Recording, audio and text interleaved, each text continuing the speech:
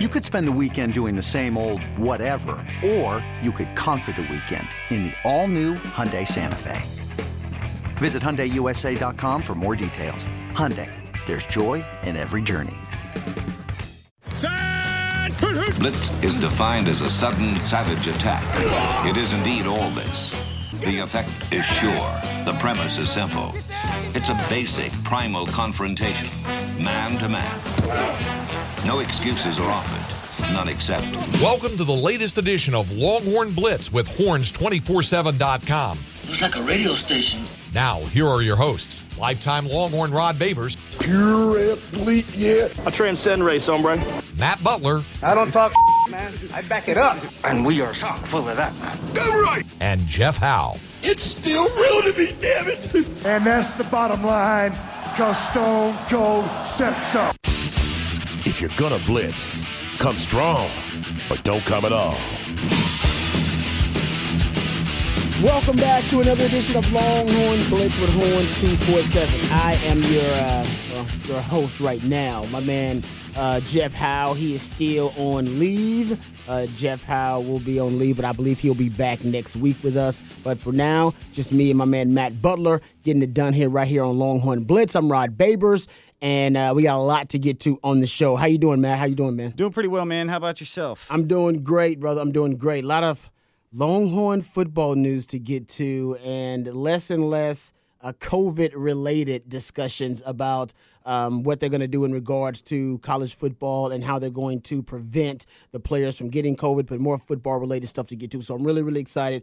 We got to start with some recruiting news, which was a big story on the 40 acres, kind of sent shockwaves all throughout college football. Quinn Ewers, who was the top recruit in the 2022 class, verbally committed to Texas this past week. Now, he is no longer the number one recruit in the 2022 class. These things change, and from day to day, I don't even know how it works, but your overall composite rankings at 247 Sports, at the time, he had a perfect score. So Friday. He had a perfect score just this past week, and then I don't even know what happened over the weekend and yesterday, a couple of days ago.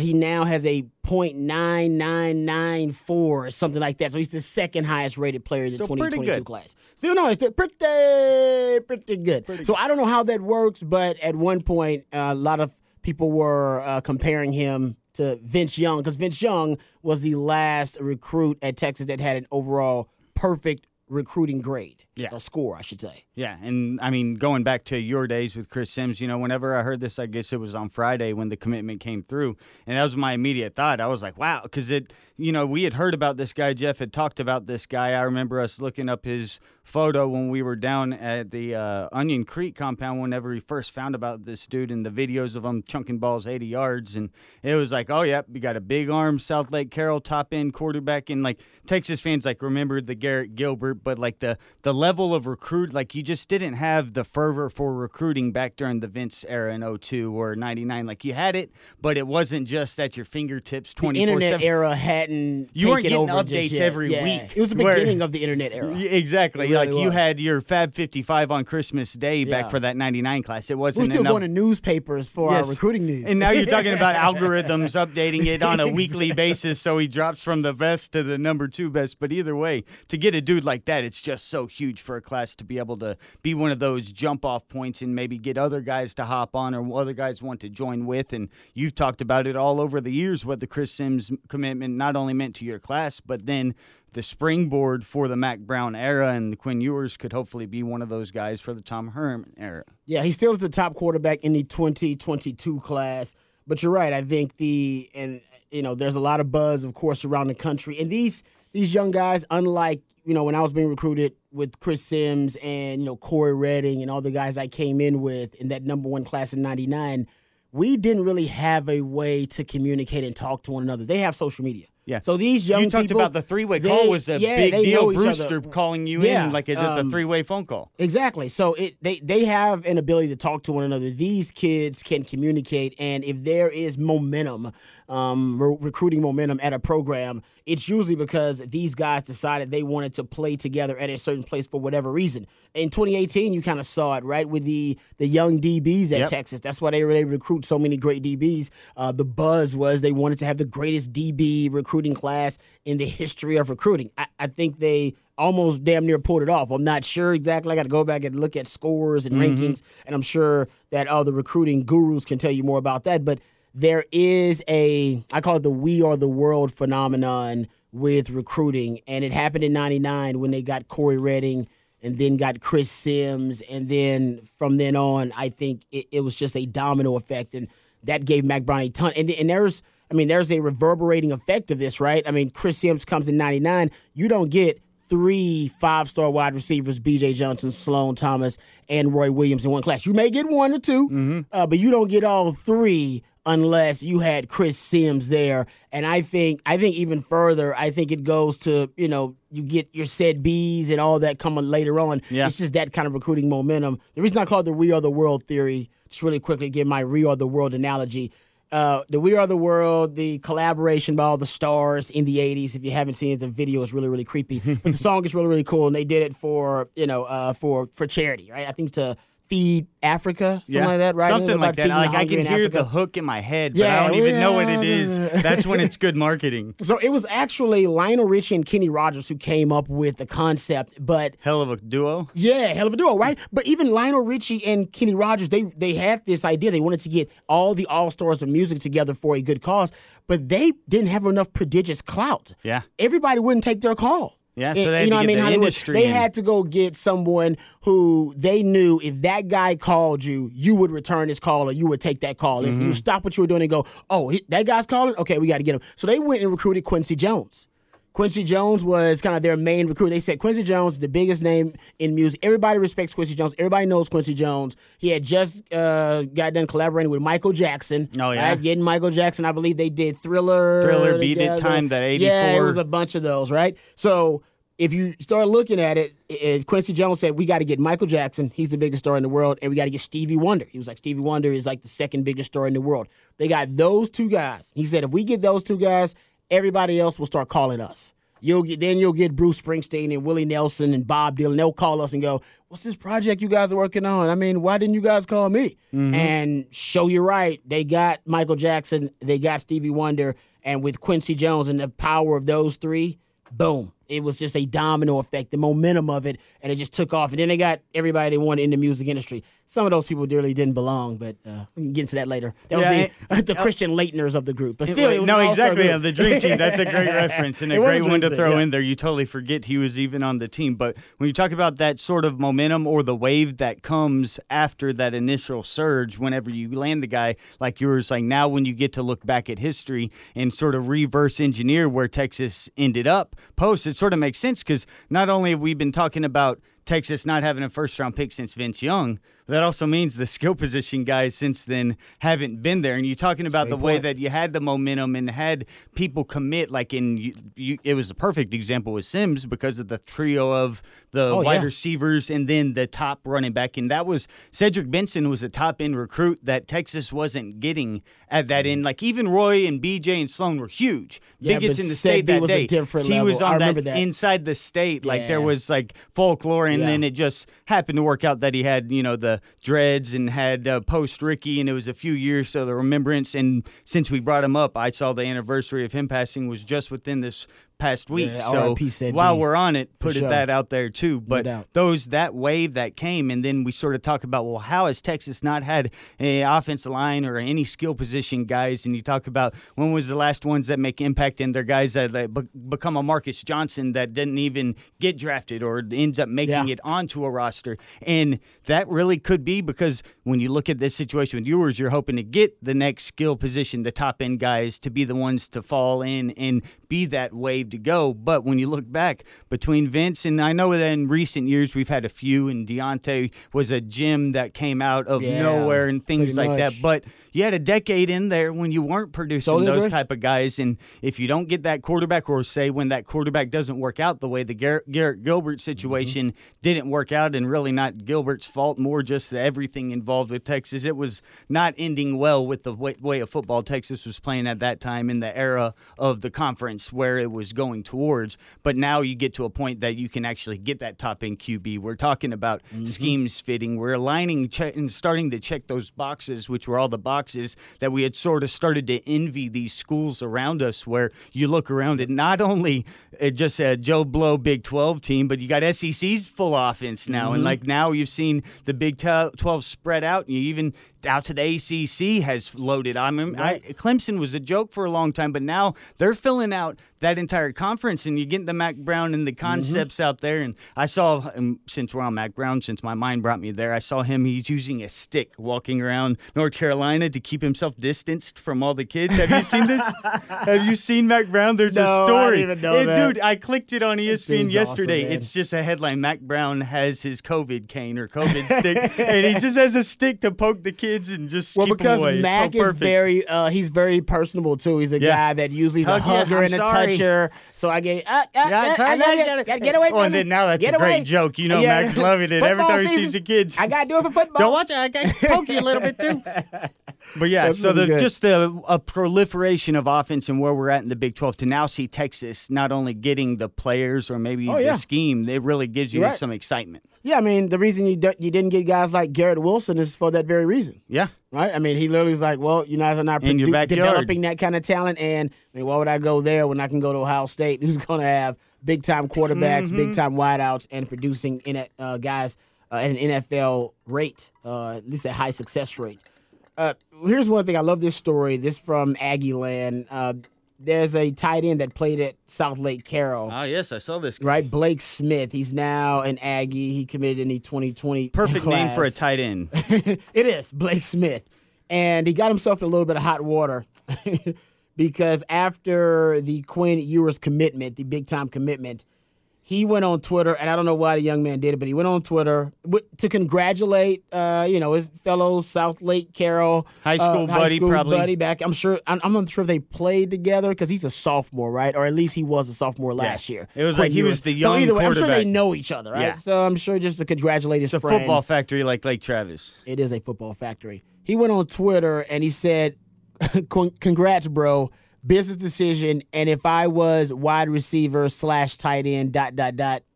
I'd commit there with him. Just saying." He's an Aggie. And he deleted it very quickly. I don't know how soon after, but very soon after he deleted the tweet.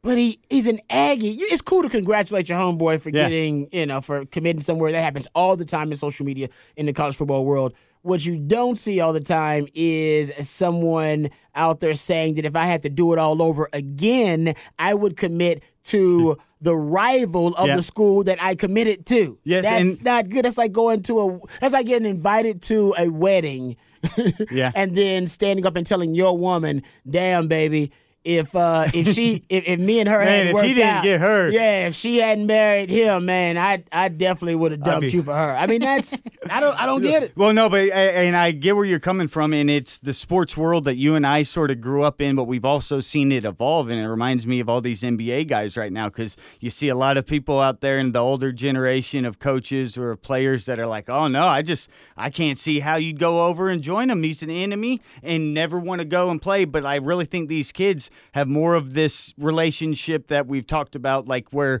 you don't necessarily have the allegiances towards the teams. You have the allegiances towards the players, or like all these kids that come up in these camp atmospheres, very similar to the AAU atmospheres. So they all know each other for many years and closely before the recruiting process happens. And then like the same way that you and Jerome Sapp were separated away from each other because of basically offers and coaches at the time. Like he was getting offered or to go to Notre Dame or something, and it wasn't either person's control. You just get different offers. Maybe when you're 15, 16, 17, you have to go somewhere, but you still have those allegiances, and it just seems more so nowadays that the team allegiance isn't the end all. It used to almost be at a point where, no, if I am on this side, this is us versus them. I cannot hop over. But like the LeBrons, the KDs that have went and made it to where like you can see in almost like it was weird. I rooted for a LeBron. I was a LeBron fan, not an NBA fan. So I sort of understand that path that fans can get in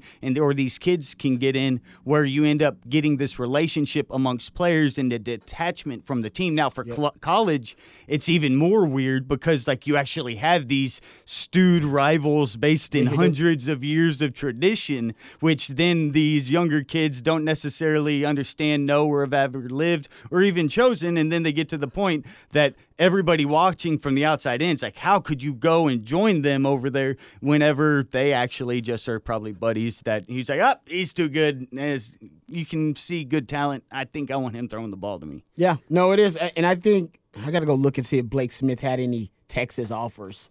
Because maybe he didn't get it. Maybe he didn't get a Texas offer. Maybe his only offer to stay in the state was A&M. Yep. In terms of or maybe he had his no best clue Quinn offer to stay in the Ewers state. would be interested in Texas 2 years later. Yeah, it could be that. I think it may be more that he didn't get the Texas offer. Remember, Texas doesn't make a lot of offers. No, I think Texas I agree actually with you. is I agree with you. Texas is different from the Bamas and the Ohio States and Clemson's of the world, even though they're a blue blood. Tom Herman, his philosophy in recruiting, he doesn't make a lot of offers. He still wants that exclusivity, still wants something special about the Texas offer, even though you could argue that's a bunch of BS. How special can it be? It looks like he has A&M, Baylor, Boston College, Cal. He has an Alabama one, but I don't see a Texas. So maybe, I'm not saying he shouldn't have went to Alabama. Yeah. We'll get into a guy who chose Alabama over Texas in just a second. But my point is, I think he is one of those guys, kind of like Quinn Ewers. The word on the street is he's a Sam Ehlinger, right? I always say Sam Ehlinger would have came to Texas no matter who the hell was the coach. It didn't matter who the coach was. You could have been the coach. I could have been the coach. Charlie Strong the coach. Nope. Wouldn't have mattered. All right? He was going to go to Texas. Lifer. And Quinn Ewers, something tells me Quinn Ewers is kind of like that too. Like, no, I was going to go to Texas. Yeah. Like, that's just where I always wanted to go. Yeah, when you're that big of a recruit and you recruit or commit sort of early, it sort of makes you feel that way. Yeah, exactly. So, and maybe that could change too, which we'll get into. That happens. Especially with modern day recruiting. So something tells me Blake Smith that he wanted that Texas offer, and if Texas would have offered him, he would have went to Texas. And now he's probably even more, upset about that, perturbed about that, because he's thinking to himself, damn. This generational quarterback went there from my old high school, and I could have been there, and that'd have been awesome. It'd have been cool just to be there and potentially one day play together. I don't know if that would have been. Well, if it doesn't work out, there's the transfer portal. So, and Texas always needs tight ends. Yeah, that's very true. That's a really, really good point. But I'm sure, that probably landed him in some hot water with the Aggies. Oh, yes. That's it's not a good move. Not a good move. Aggie fans during the past 6 months have been dealing with a lot of chaotic situations. They have been dealing with a lot of chaotic situations. Here, you know what? Since we're talking about Aggies basically giving backhanded compliments to their own, I got to find this quote to end this particular conversation. Then we'll move on to talking about Jalen Milroe. Do you remember when Von Miller, sorry to take a shot at the Aggies, but I just love this quote. Do you remember when Von Miller was asked about the Aggies recruiting him and the way he described the recruitment? I remember being funny. I do not remember it exactly, though. I got the quote here because it is, people thought that was a funny, Longhorn fans thought that was a funny jab by Blake Smith. Nothing compared to what Von Miller said about his own Aggies. I love this quote. He said, A&M really wanted me. You know that girlfriend that's really not that attractive, but she's going to do everything she can to keep you? That was A&M. That hot chick that just talks to you on Mondays? That was LSU. That was his recruitment pretty much. Wow. By the end. So, hey, listen, you know what? Sometimes it works. Every guy out there listening, and you know what, women too, they can relate to that person who they weren't really on your level. You may have been out of their league, but they were really, their effort was amazing. Yes. They were really, really into you. A quality person. And they were a good person, and they were willing to go above and beyond to be in some type of relationship and have companionship with you. Yes. And that was the Aggies with Von Miller. And I think every now and then you decide, you know what? She's a 7, but damn, she works hard. You know what? We're going to kick it a little bit, girl. We're going to hang out a little bit because you deserve it. Yeah, it may have a lot more ease on your life. It all sort of just more telling about where the person is in his relationship status. Very true. I just love that quote by Von Miller there. All right. Von Miller, quite the laid-back guy that seems to have fit his personality more so. No question. I mean, that guy's on Dancing with the Stars. He's actually one of my favorite Aggies. Dancing with the, which is weird to say. There are very few of them. I have favorite Sooners, too. That's what I'm saying. We have the favorite Sooner, favorite Aggie conversations, kind of like my favorite serial killer. I mean, whatever. All right, let's get to this Jalen Milroe conversation because it's interesting, right? Was it 24 hours? after the Quinn Ewers commitment? It was very maybe soon. 48 hours. It was within a couple of days. Yeah, because it was within a over the few days. weekend. It was. So within a few days of the Quinn Ewers commitment, maybe just a couple of days of the Quinn Ewers commitment, for the 2022 class, you have Jalen Milroe, who was committed to Texas, verbally committed to Texas. The quarterback decided that he was flipping his commitment to Alabama.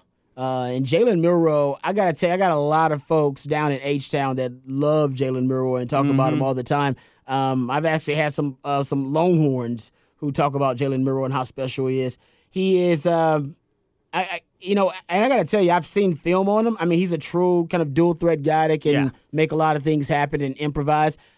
Bryce Young, I believe, is also at Bama, right? Bryce Young is the quarterback out of Cali. Yes, that he's more a Russell Wilson comparison is what people have made about. He's like 5'10", maybe 5'11", but he's really, really great in terms of improvising and making plays when the play breaks down. He's one of those guys. And for him to be I think he was a 5-star. Yeah, be a 5-star like quarterback. 6 foot 195 or something. Somebody told me that 6 foot is generous. Yeah, because he's got that. But either way. He's a game changer. 5'11", 197, they have him on. Okay, so some people tell me that, they fudge his height a little bit. Yeah. But still, he's an extraordinary player.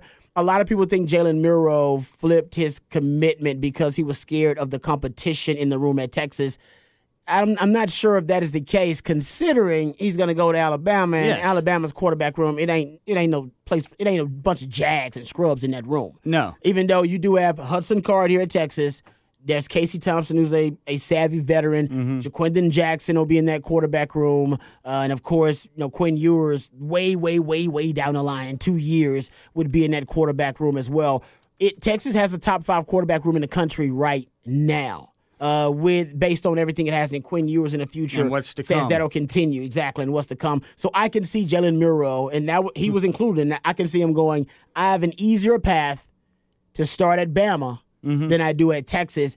By the way, that's a hell of a compliment to Texas and Tom Herman. Yeah, for flipping that room. Yeah, and I'm not saying that he's scared of the compliment. Texas, people make smart decisions these days. That's why you go into the transfer portal when the guy in front of you may be a sophomore and he's first starting or whatever it may be. It's a career decision. Exactly. So I don't know about that. Oh, he was afraid of the competition. You're gonna have competition everywhere. It's quarterback, for God's sake. If you're playing D1 football, you really aren't afraid of much. Yeah. So I'm not. I don't think it's that. I think it's just a smarter decision. He's thinking to himself, man, I can be playing at Bama quicker than I can be playing at Texas, the way everything is working out. And if that's the case, hell yeah, that's a better decision in my opinion, because Bama is right now known for, look at the wide receivers that Bama's starting to produce. Yes. Multiple first-round wide receiver picks. You don't think other wide receivers around the country are going, hey, I want to go play at Bama now. They're producing great wide receivers on top of producing great offensive linemen and running backs. The two things they weren't producing at Bama were wide receivers and quarterbacks. And now they're deciding, you know what? Let's start producing wide receivers and quarterbacks at a first-round level. So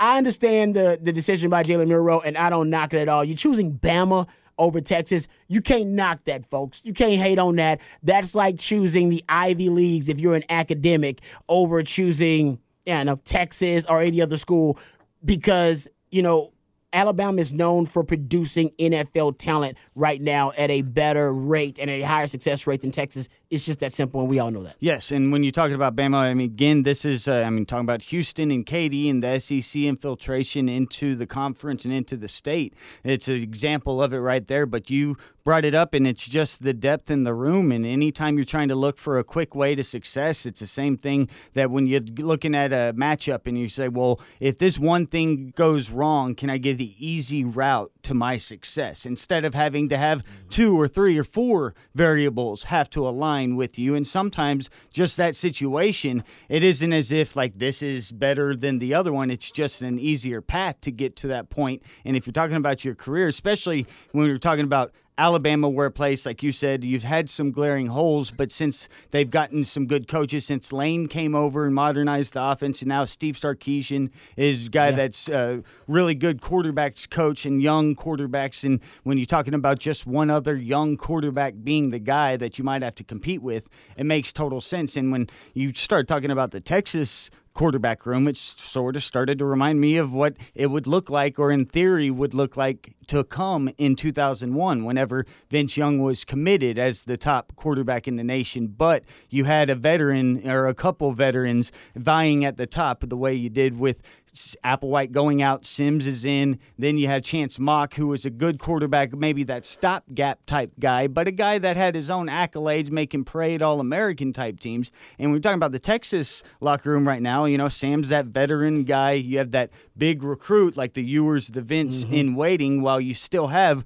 some good serviceable to above average and heralded quarterback recruits, and say your Hudson Carter, your Casey Thompson. So that quarterback room, it's the first time really since that time, or like say maybe in 05 when right. Vince with Colt McCoy right behind, because you had Colt and Jevin Sneed were the ones that were the future whenever Vince was going to be a junior senior in 06, but Vince left early. So like at that time you could see quarterback rooms loaded and the next generation. Now we didn't know what to expect in 05. We didn't think that room was as good as it was below Vince, the way that we knew that group below Sims. You felt pretty good about the future and where it's going, and that's where Texas is right now with the Ewers situation. I think you were right in your first example, because Mac Brown, when he first got here, of course, inheriting Major, which was great. That was awesome for him.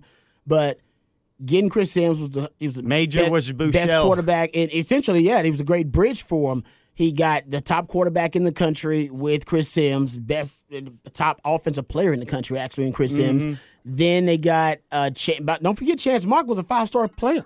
He was a parade All-American. He was a 5-star quarterback. And then they got Vince Young, who had, he was a 5-star quarterback, too. Well, at one time, Hudson Card you had he was a big deal. 5-star players in that quarterback room, along with Matt Norcom, who, by the way, was the top quarterback in the state, I believe, when they recruited him. Like 01 or something? Yeah, Matt Norcom was so Mac was really smart about stockpiling quarterbacks. Now, Mac did not have the transfer portal in its current state, being as easily accessible as it is now. He had quarterbacks transfer. I remember Adam Hall from Westlake, actually, transferred when Adam Dunn. He came here.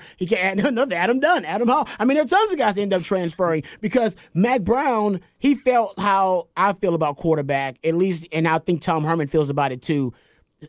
You got to treat the quarterback position like socks and underwear. You could never have too many. It is a problem now. It's a great, great song by B.I.G. Called "More Money, More Problems."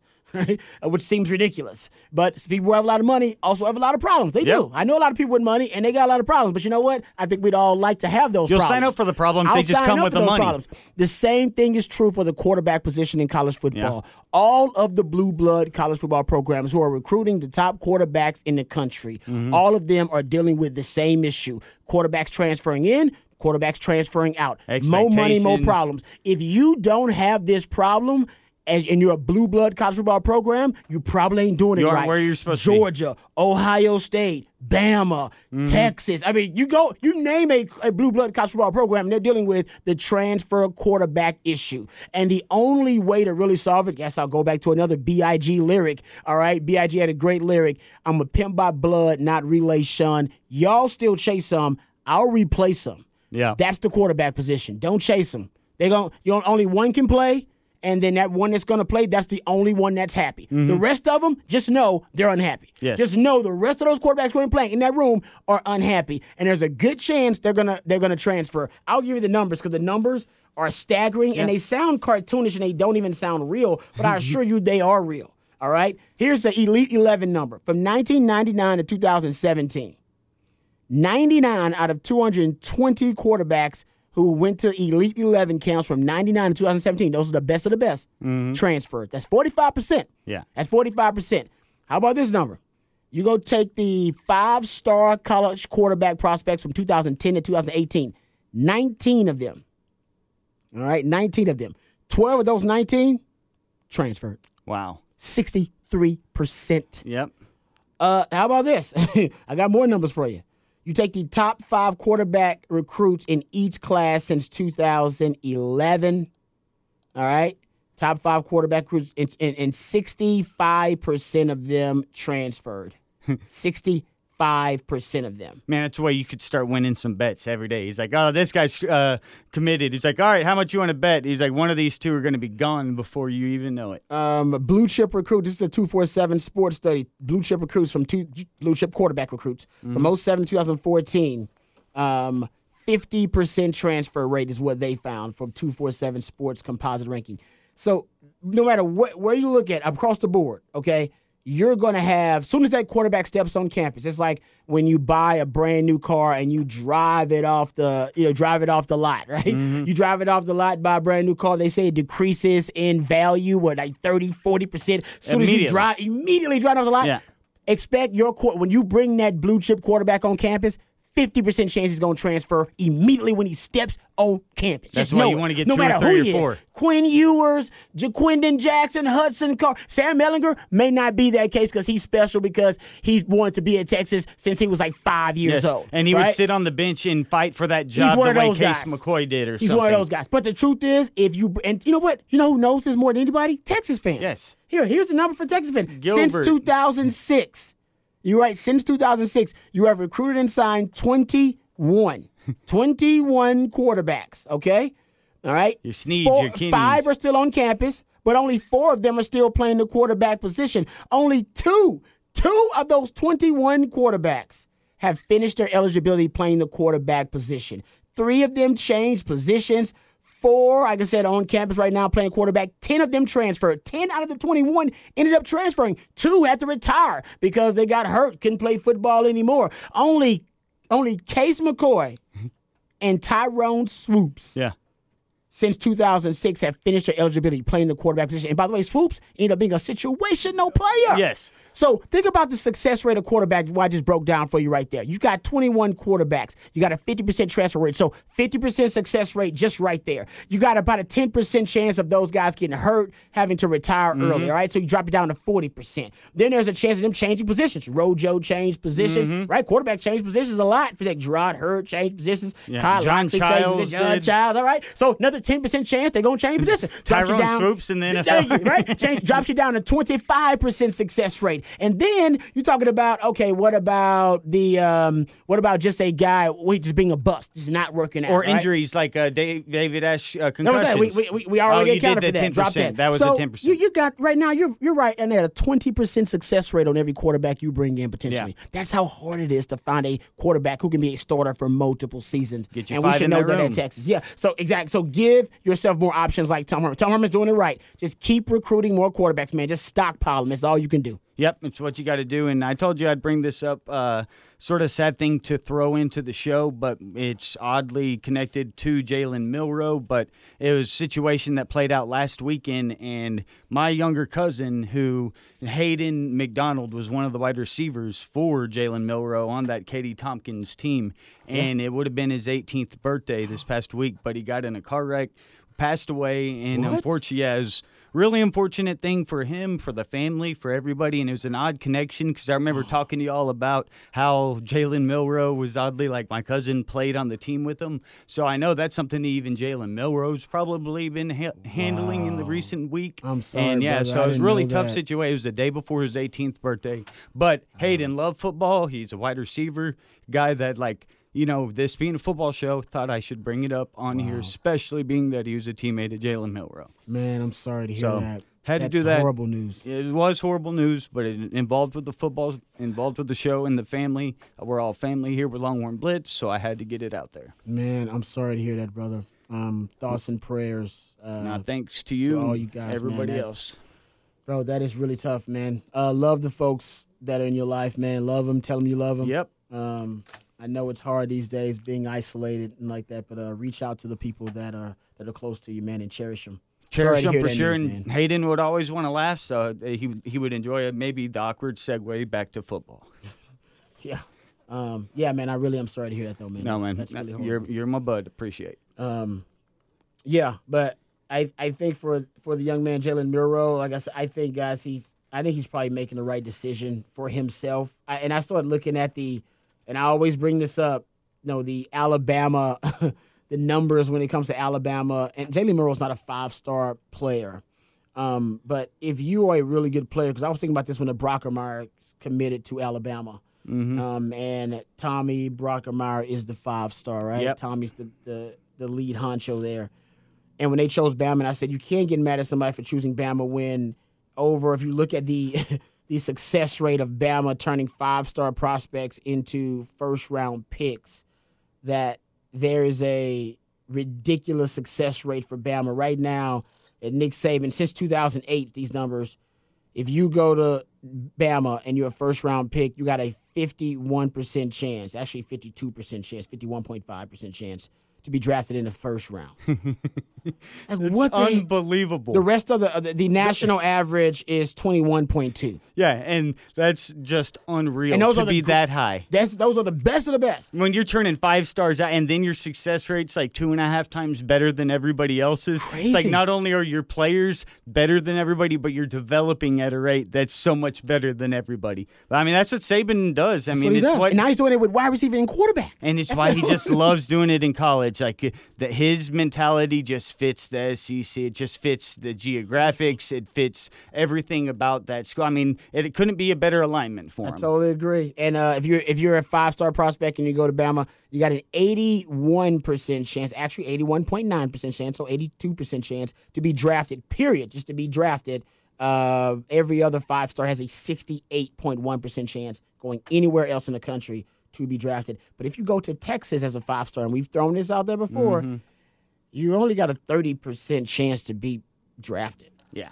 And you got a 10% chance to be drafted first round as a 5-star. So you go to Texas, and your actual chances as a 5-star of making the NFL and making it to the first round drop below the national average significantly. Yeah. That's why you can't blame somebody for picking Bama. And that's why we had so many coaching changes over the last few years, and those numbers right there just show why that happened. And you look at Herman going forward, I'll be interested to start tracking that, though, with the class. Starting with, say, Stearns' class going forward and looking at how Tom Herman's rate on producing NFL caliber 5-star players and see how much improved, if there is much of an improvement along those lines, because a lot of the times when we look at these collegiate numbers, it's really hard to be able to pull out specifics because you're tying together independent of a group of kids that had nothing to do with this group 4 years later, these coaches with that. And Texas fans knows that there's been systemic and institutional problems here for a decade that got Texas into the issues, which is why when those studies are done, it can just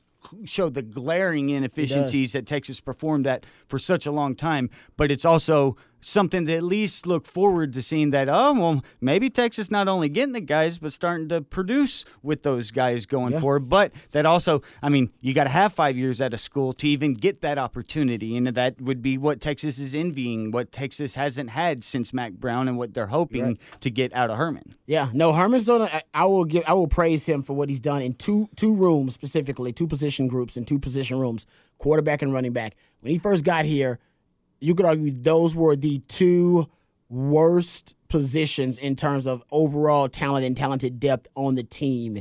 They were bereft of talent. Running back it just was. I'm trying to diss those young guys. And we were in quarterback hell as a program. Yes. And within 3 years Offensive line hell?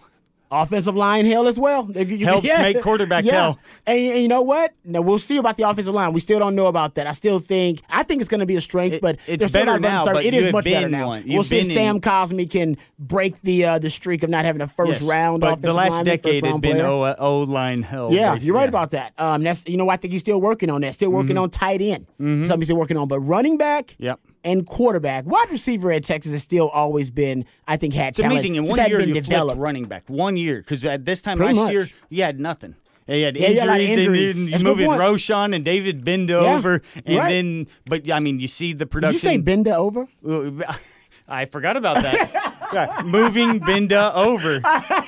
I did say that. You were trying to go a pun there. It was an accidental pun. Moving Binda over. Moving Binda over. Okay. That's a good one to remember now. Maybe now I want him to play, so that could be his nickname. That'd be lyrical. You could start a song about it. Moving Binda over. Yes. No unintended pun there. Those are sometimes even better. But like you go from having just like you knew Keontae had a great future, but you still wanted to see it. You had just lost your grad transfer running backs and stuff, and then you had to move over a linebacker and then move Roschon into from the QB room over. And then 1 year when you throw in Bijan and then you healthier Whittington and then now Roschon, you feel as if like, oh, no matter what, he can be the security blanket of all security blankets across the board or be that one tool that needs to be utilized. He's almost like a built-in veteran back coming out of his freshman year. It's weird, man, how mature he is as a runner physically and also, I mean, mentally. It's weird. Like it's just football IQ. Like Quay Quandre showed up and was just totally there. Agree with that. That's a very good point. And I mean, he was voted to the leadership council over Keontae Ingram. And I'm not saying it means anything, but in that running back room, they voted Rojo, who just switched to running back. So he's new to the position, but also new to the room. And instantly, they recognize his leadership and go, okay, that guy needs to be a leader. That, to me, says a lot. Yeah, says a lot. Exact same thing that happened in Portland when Damian Lillard his rookie year, and it's LaMarcus Aldridge's team. And then by the end of his rookie year, they're like, no, it's Lillard's team. It's a buzzer beater. And he knocks Houston out of the playoffs with there's only been 6 buzzer beaters to end a series. That dude has 2 of them in NBA history. 6 of them in NBA history. He has 2 of them. He did 1 as a rookie, and he took over that team as a rookie. But like when you said that with Rojo, it's exactly like a first rookie year you know Lillard. What? Let's be honest here. And I love Keontae Ingram. I think he's really good. Last year he was inconsistent in some of the big games. Oklahoma, Iowa State, or LSU. The LSU drop. Yeah. He was not the best version of himself. He's got to start off pretty good this year because with Bijan right behind Keontae in this competition, from what I hear, Bijan is special. Yes. And, of course, he's a 5-star, so, of course, he's special. And then you got Rojo, in my opinion, who's really kind of neck and neck with Keontae in terms of the competition. I could see, yes, there's a running back by committee here, but I could see those other 2 guys asserting themselves, and then maybe Keontae kind of drops back in that rotation a little bit. Because I could see it. I wouldn't be shocked if it ended up happening by mid-season because of how special Bijan is and just how mature Rojo is. Yeah, and that room, it's really starting to remind me, and I'm not trying to compare because this team's nothing like the 05 team, but the running back room in 05 is sort of what happened to Selvin Young, because Selvin was a guy that had only produced very well in limited snaps, like 03-04, that time he had some burst. It looked like Selvin could be a top-end running back when said he was gone. Yeah. But then who came in? Freshman Jamal Charles was in there already, and that's sort of your Bijan. And the year before that, though, was freshman Ramones. And that's sort of what Rojo was, now a different style player, but a freshman that came out and had to take snaps away because of his value to the room. So now you have this 3-headed, 4-headed, 5-headed monster, which is just a luxury to have at Texas, and it's exactly where we want the room to be. Oh, yeah. But it's also something that can be, you can lose snaps, you can maybe not be as good in situations as your peers, and still not be insulted that this isn't a dish on you at all. Like, it's just that room is one hell of a room, and that's what you want Texas to be. And when you look at the way that it sort of plays out with the Bijan to the Jamal, with the old head being the Keontae now, and it's like, well, if worse comes to worse, we lose 2 or 3 running backs like we did last year, we still got a guy that can go be a workhorse. Still got a capable starter there. If not, you can showcase Bijan too, the way you showcase Jamal Charles in that offense. And I mean, that's why he came out of the gate running and busting the most explosive plays for a true freshman, I think, ever that Texas has had, and then ended up being your best NFL rusher per carry. And I've compared the backfield. I'm glad you made the same comparison to those 04, 05 years, just in terms of how much talent you have overall. All right, let's move on. We got a couple other items that I want to hit before we get out of here. Troy O'Meary, who is described in a lot of the practice reports as being not only the best freshman so far in the breakout freshman, but some people were saying he was looking like he was one of the best offensive weapons out there for Sam Ehlinger. He was getting reps with the first team. Yeah, top wide receiver. Practice. Yeah, he was 6'3", 230. Carries it well. He does not look 230. I know what you're saying, 230. I've seen him run routes. He carries it really, really well. And unfortunately, in one of the first scrimmages of the training camp for Texas, He ended up having a serious injury, ended up being torn ACL. So he is going to be out for the rest of the season. So a lot of high praise. Starting to think the 2-1 is cursed right now. Oh, Jordan God. Whittington had it last year, and he ended up being hurt. Now Troy Murray, and both those guys were highly hyped. Oh, man, you know what? Yeah, I hope those guys get new numbers, man. Get out of the 2-1 if it's cursing you like that. I don't like that, but what are your thoughts, Matt? I'm very disappointed in Troy Murray having the injury. I'm sad for that young man, number one. But he's got a bright future. He's got obviously a long time to heal, and he got red shirts, so he'll be around for a while. But in terms of the impact on the offense, I'm a little frustrated because we were talking about the lack of proven commodities at wide receiver.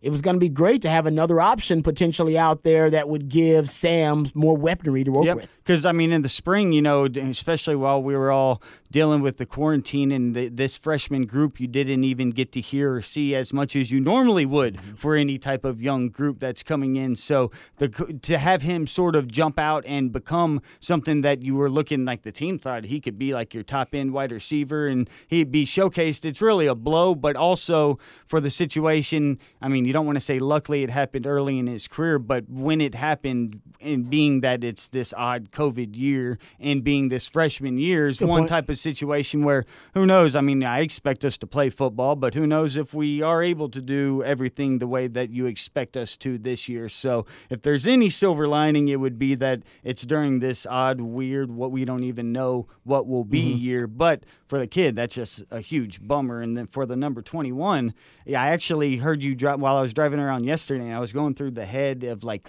what other 21s have been here since you left, and like I think there were some of the Blake Gideon or the Blake Gideon was Gideon's the one that's been successful, Gideon's really good because there had been some other local Austin area kids that were big recruits that just never panned out in that same number. It's a 2-1 cursed. Yes, I don't know. We'll see. I don't know, man. We got to figure this out. It's also an envied number. I can't believe there haven't been more 20. Like the idea that Deion, when we were kids, 21 in football was the coolest. Sexy. That was the coolest one you could get out but there. He looked good. Troy Murray looked good in 2-1. Yeah.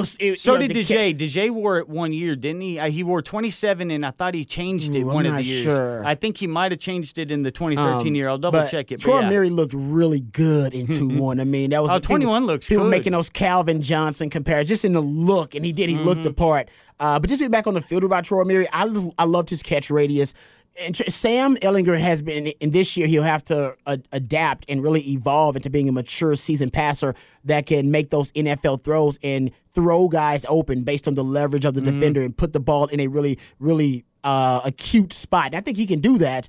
But he's used to L.J. Humphreys and Colin Johnson's guys with really long, wide-ranging catch radiuses. And that's what I think Troy Murray gives you. If you're a quarterback, you love that when I can just throw it in the vicinity of a guy rather than having to pinpoint it and put it on his numbers every time. No, Colin and the guy Johnson can was still your catch perfect guy. Yeah, so that's what Troy Murray, I think, provided for him. And it's unfortunate he won't have that. And you know what I envision for Troy Murray?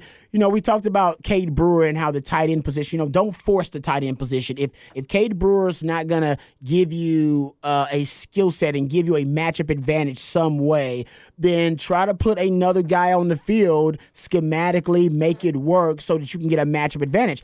Do you remember in 2009, Dan Buckner? Yes, when he was flexed. They used to put him in that flex role. They did it a little bit with Shipley, too. I want to say they maybe did it with Malcolm Williams who was there at the time, too, right? Yeah. They didn't really have a tight end, so they would put these guys who they were like 6'3", 220. They were longer, big, long wide receivers, and they would put them right there, flex next to the tackle, and if they ran the ball, they would block down, but they would use DJ Grant was supposed to be that guy. Yeah, but then they kept having injuries because the tight end position had been cursed for a while, and then they would use that guy to threaten the seam. And they didn't do it all the time. They did it a lot. I think Dan Buckner ended up with 40-plus receptions, over 400 yards and 4 touchdowns. In 2009 and 2008, Malcolm was doing that before Buckner did it. Exactly. So I give props to Greg Davis. I thought that if Cade Brewer didn't give you enough this year, and I hope Cade Brewer's a breakout performer, we don't even have to worry about that, but if he didn't, you could have Troy Murray, 6'3", 230, right there at that flex roll. He could block down. He could run down the seam on a linebacker or a safety, and that's a matchup advantage. to me, I thought, that's a guy that could provide you the 11 personnel look you want, but instead give you a matchup advantage. Almost looks like 10 personnel out there, but he can be another body in the box. Yeah, and he's big enough. And that's the type of, whenever you first started to see the frame, because I didn't know O'Meary was 6'3", 230 until like a week or two ago, whenever people were talking about how impressive he was. And in my mind, I was like, oh, wait, 'cause that's sort of what I imagined Black to be whenever you saw Black, but we saw Black with his injuries not necessarily get to be the peak athleticism that he was at Michigan as compared to his freshman year whenever he showed up on campus. And I don't know how much of that was Michigan, because it seems like their strength and conditioning programs in that Mad Dog style where they're still just adding weight and girth to these dudes. Like Michigan never seemed to be sleek or quick or fast. It never looked like it would showcase. And then you add injuries to that recipe, and it maybe Black wasn't maximized. So that's what I was envying and hoping Black could maybe become at Texas if he was healthy. And then you have a freshman show up and has that body type and the skill set and all that. And it's like, okay, well, he's going to do that. So then now it makes me think back. Well, it's like, okay, well, maybe you have a luxury. Maybe Black is healthy finally and could be a guy that can be more versatile of a wide receiver. Yeah. Otherwise, though, we're going to be sort of stuck back with what you had spoke about, and this being an offense that starts right with Sam and really incorporating more run-pass options and being able to go and incorporate in more of the running back pass game. And it's just it's so easy. I mean, and if you're watching NBA playoffs every single week or every single day and watching some of these bigs that can – I was watching yesterday and seeing these dribble handoffs from Jonas Valanciunas or the one from Jokic, and it's really in the same idea of a mobile quarterback with the run-pass option. Oh, it is, yeah. And the same concepts and, like, to be able to use the defense so quick. But, like, the idea that you're handing off when you're Jokic to Jamal Murray, who can just heat up and go crazy. Yeah. And when Sam's doing that, and you have Whittington, and you have option Smith, and these different guys, but it's also connected. The battery mate is like your most explosive, fast twitch guy that's going to be played off of the quarterback. It really does make me feel more confident that this offense, if it's just schematically and structured and tweaked the way that we want to see the efficiencies added to a more modern offense, it could be so good. And then if you add in pieces on the outside, like say what we had wanted in O'Meary or what you could envy in Black being if he's healthy, it really could add that next level. But I don't even know how much Texas will need it, because we have seen how productive certain teams, I mean, the 49ers offense, or watch anything automated Lincoln Riley offense, you go inside and be able to have that quarterback with the multitude of options at the beginning, and you're just sort of letting the defense choose their own death. I totally agree with you on that. And I'll add this to the conversation. I know we're getting ready to wrap things up. I think, and I've said it before, build this passing game around the running backs and that H position, which is basically kind of it's almost half in the backfield. It stands for hybrid. So Jordan Whittington is a hybrid, and so is Jake Smith. They're hybrid, half running back, half wide receiver, or a running back with wide receiving tendencies, or vice versa. And I think that's how you build the passing game, and then you build it inside out. And then you start to look at the wide receiver. If you build that passing game around these wide receivers, unproven Tariq Black with an injury history, Brennan Eagles, God bless him, love him, has stated that he was not going to play this year, but I'm glad he's out there, right? And then Troy O'Meary getting hurt. I think that would be ill-advised. You build this passing game inside out, in my opinion. And that H position, we know that's going to get the bulk less of it margin anyway. for error, too, that Totally way. agree. Yeah, it's more of a high-percentage passing game for Sam Ehlinger. Okay, real quick, because I know we got a couple of minutes here. If Texas doesn't beat OU this year, holy hell, because they just lost Kennedy Brooks. True. Kennedy Brooks is opting out of the season. He had back-to-back 1,000-yard seasons for him. Remember, they lost Trey Sermon earlier because he transferred to Ohio State. I'm sure he's regretting that decision now. And Ronnie Perkins on the defensive side of the ball. Remember, he got suspended at the end of last year. Yeah. He's supposed to be one of their breakout performers on defense, or one of their stars on defense. Caleb Kelly also hurt for them, right? Caleb Kelly, their starting linebackers out. I believe Trey Norwood, when they're starting cornerbacks, starting defensive backs, also hurt for the year. And that happened like late 2019. Yeah. Okay. And then Lincoln, and everything Lincoln's saying. And then everything Lincoln's saying. And then you got Spencer Rattler, a brand new quarterback, inexperienced, but hell, it's Lincoln Riley in quarterbacks. Am I wrong to think, Matt, that if Texas can't beat out OU this year, then It's never going to happen. No, I mean, you got senior Sam. Quarterback. You finally got a loaded room. It's like all your top end defense guys on the defensive end that like they might leave early. You finally got NFL talent guys. These are the leave early year. This is that season. Yeah. But if it all aligns, that's also what sort of 08 became. Whenever it was the end of now it was a redshirt junior year, but it was able to incorporate in these guys, and then you had that top end talent that could start leaving early talent and see how it goes after that. Man, it's crazy. But I will say it's about Lincoln Riley.